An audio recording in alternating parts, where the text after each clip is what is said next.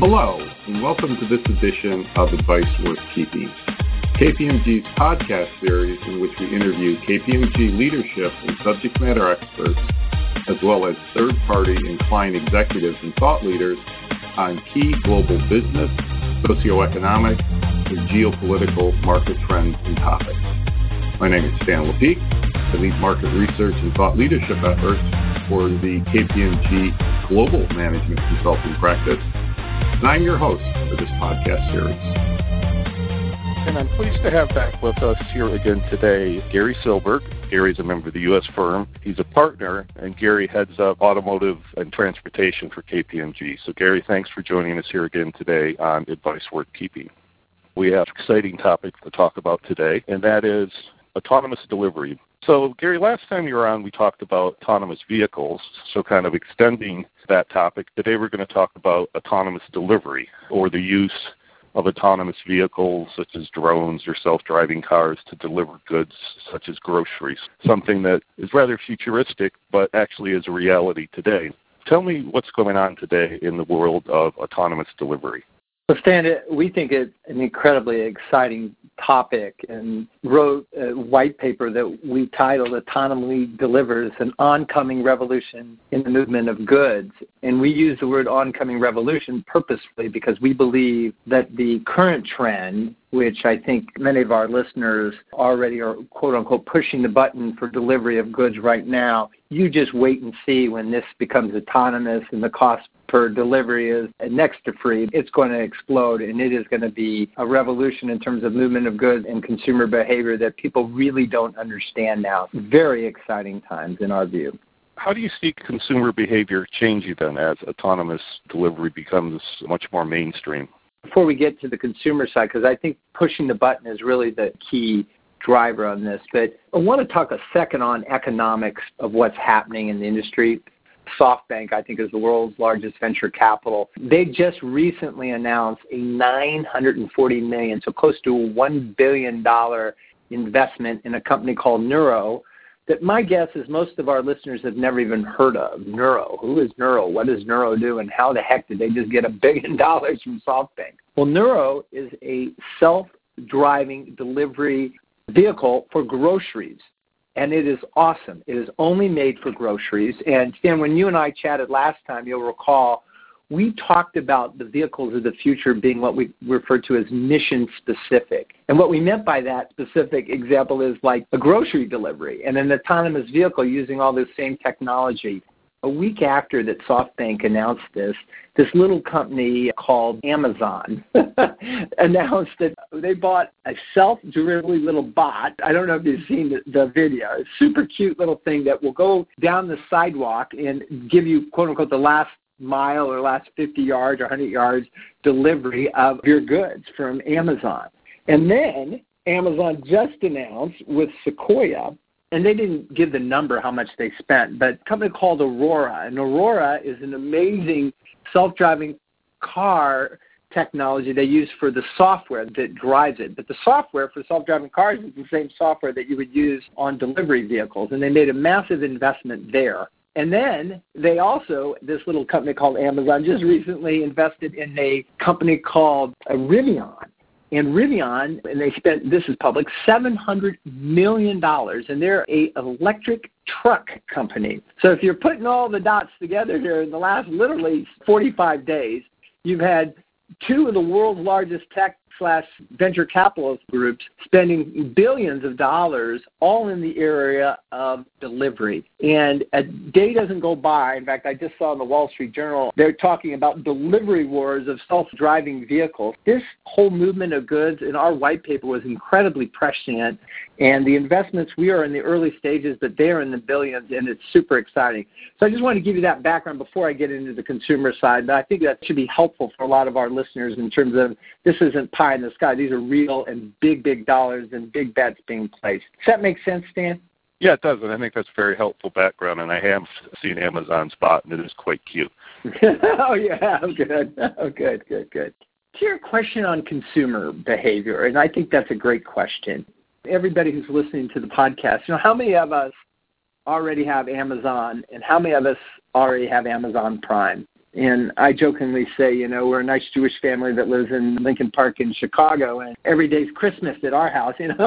We get delivery after delivery of packages. Hell, we may even get 4 deliveries the same day. And I think what that tells me, and I think a lot of our listeners, I bet you're all pushing the button all the time, and you're getting deliveries. So the consumer loves us already, and we are in the early stages in terms of consumer behavior. But when it becomes autonomous, and you can get it to you in minutes potentially, or at least less than an hour, it could be delivered by drone, it could be delivered anywhere in the world where you're at, it's a game changer.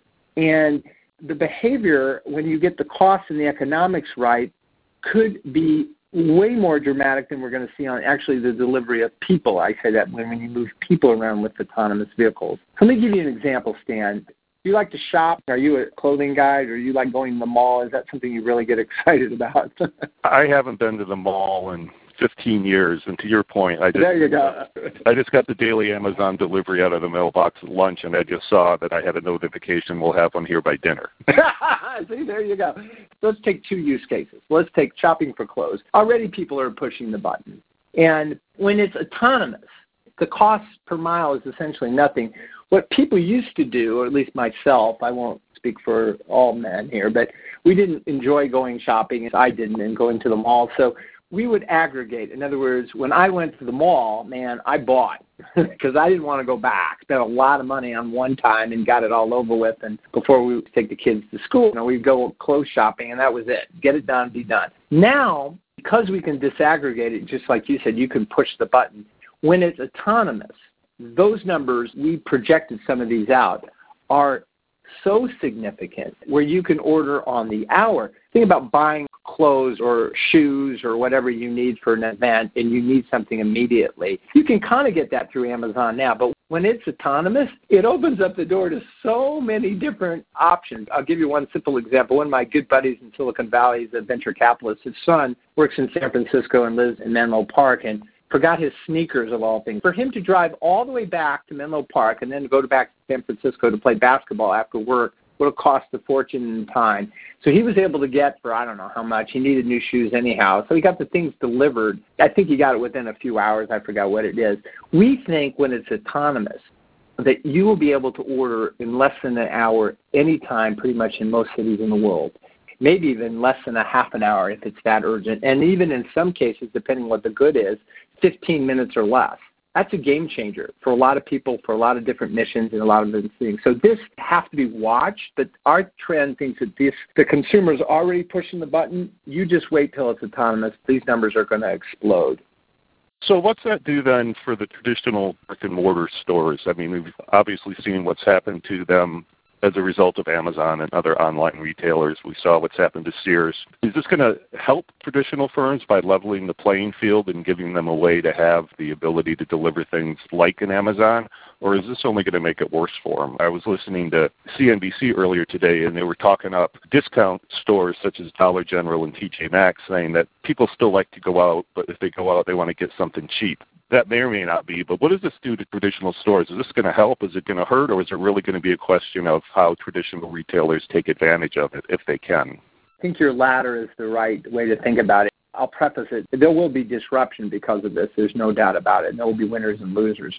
The fact that the scale of a big online provider can deliver these much cheaper and they have their online leverage is powerful, and that is what you've seen, especially for certain goods.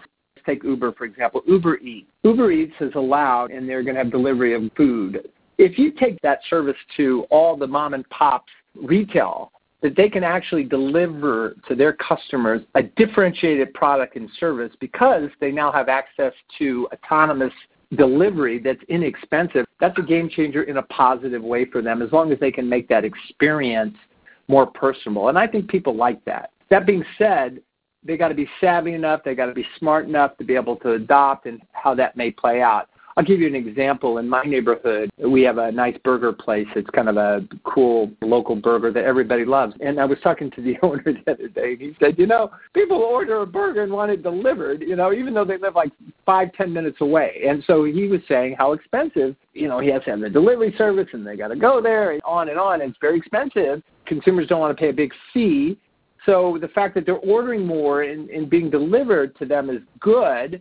The cost side is difficult for them. So this could be a huge bonus for those type of folks. The other thing I would say is the experience. And you were talking about dollar where they get something inexpensively. And I think in our research, we track what is referred to as dwell time. One of the nuanced findings we saw is that people do like to shop in certain cases, and it's reflected in what they refer to as dwell time. How long do they stay in a location? And one example was like Costco.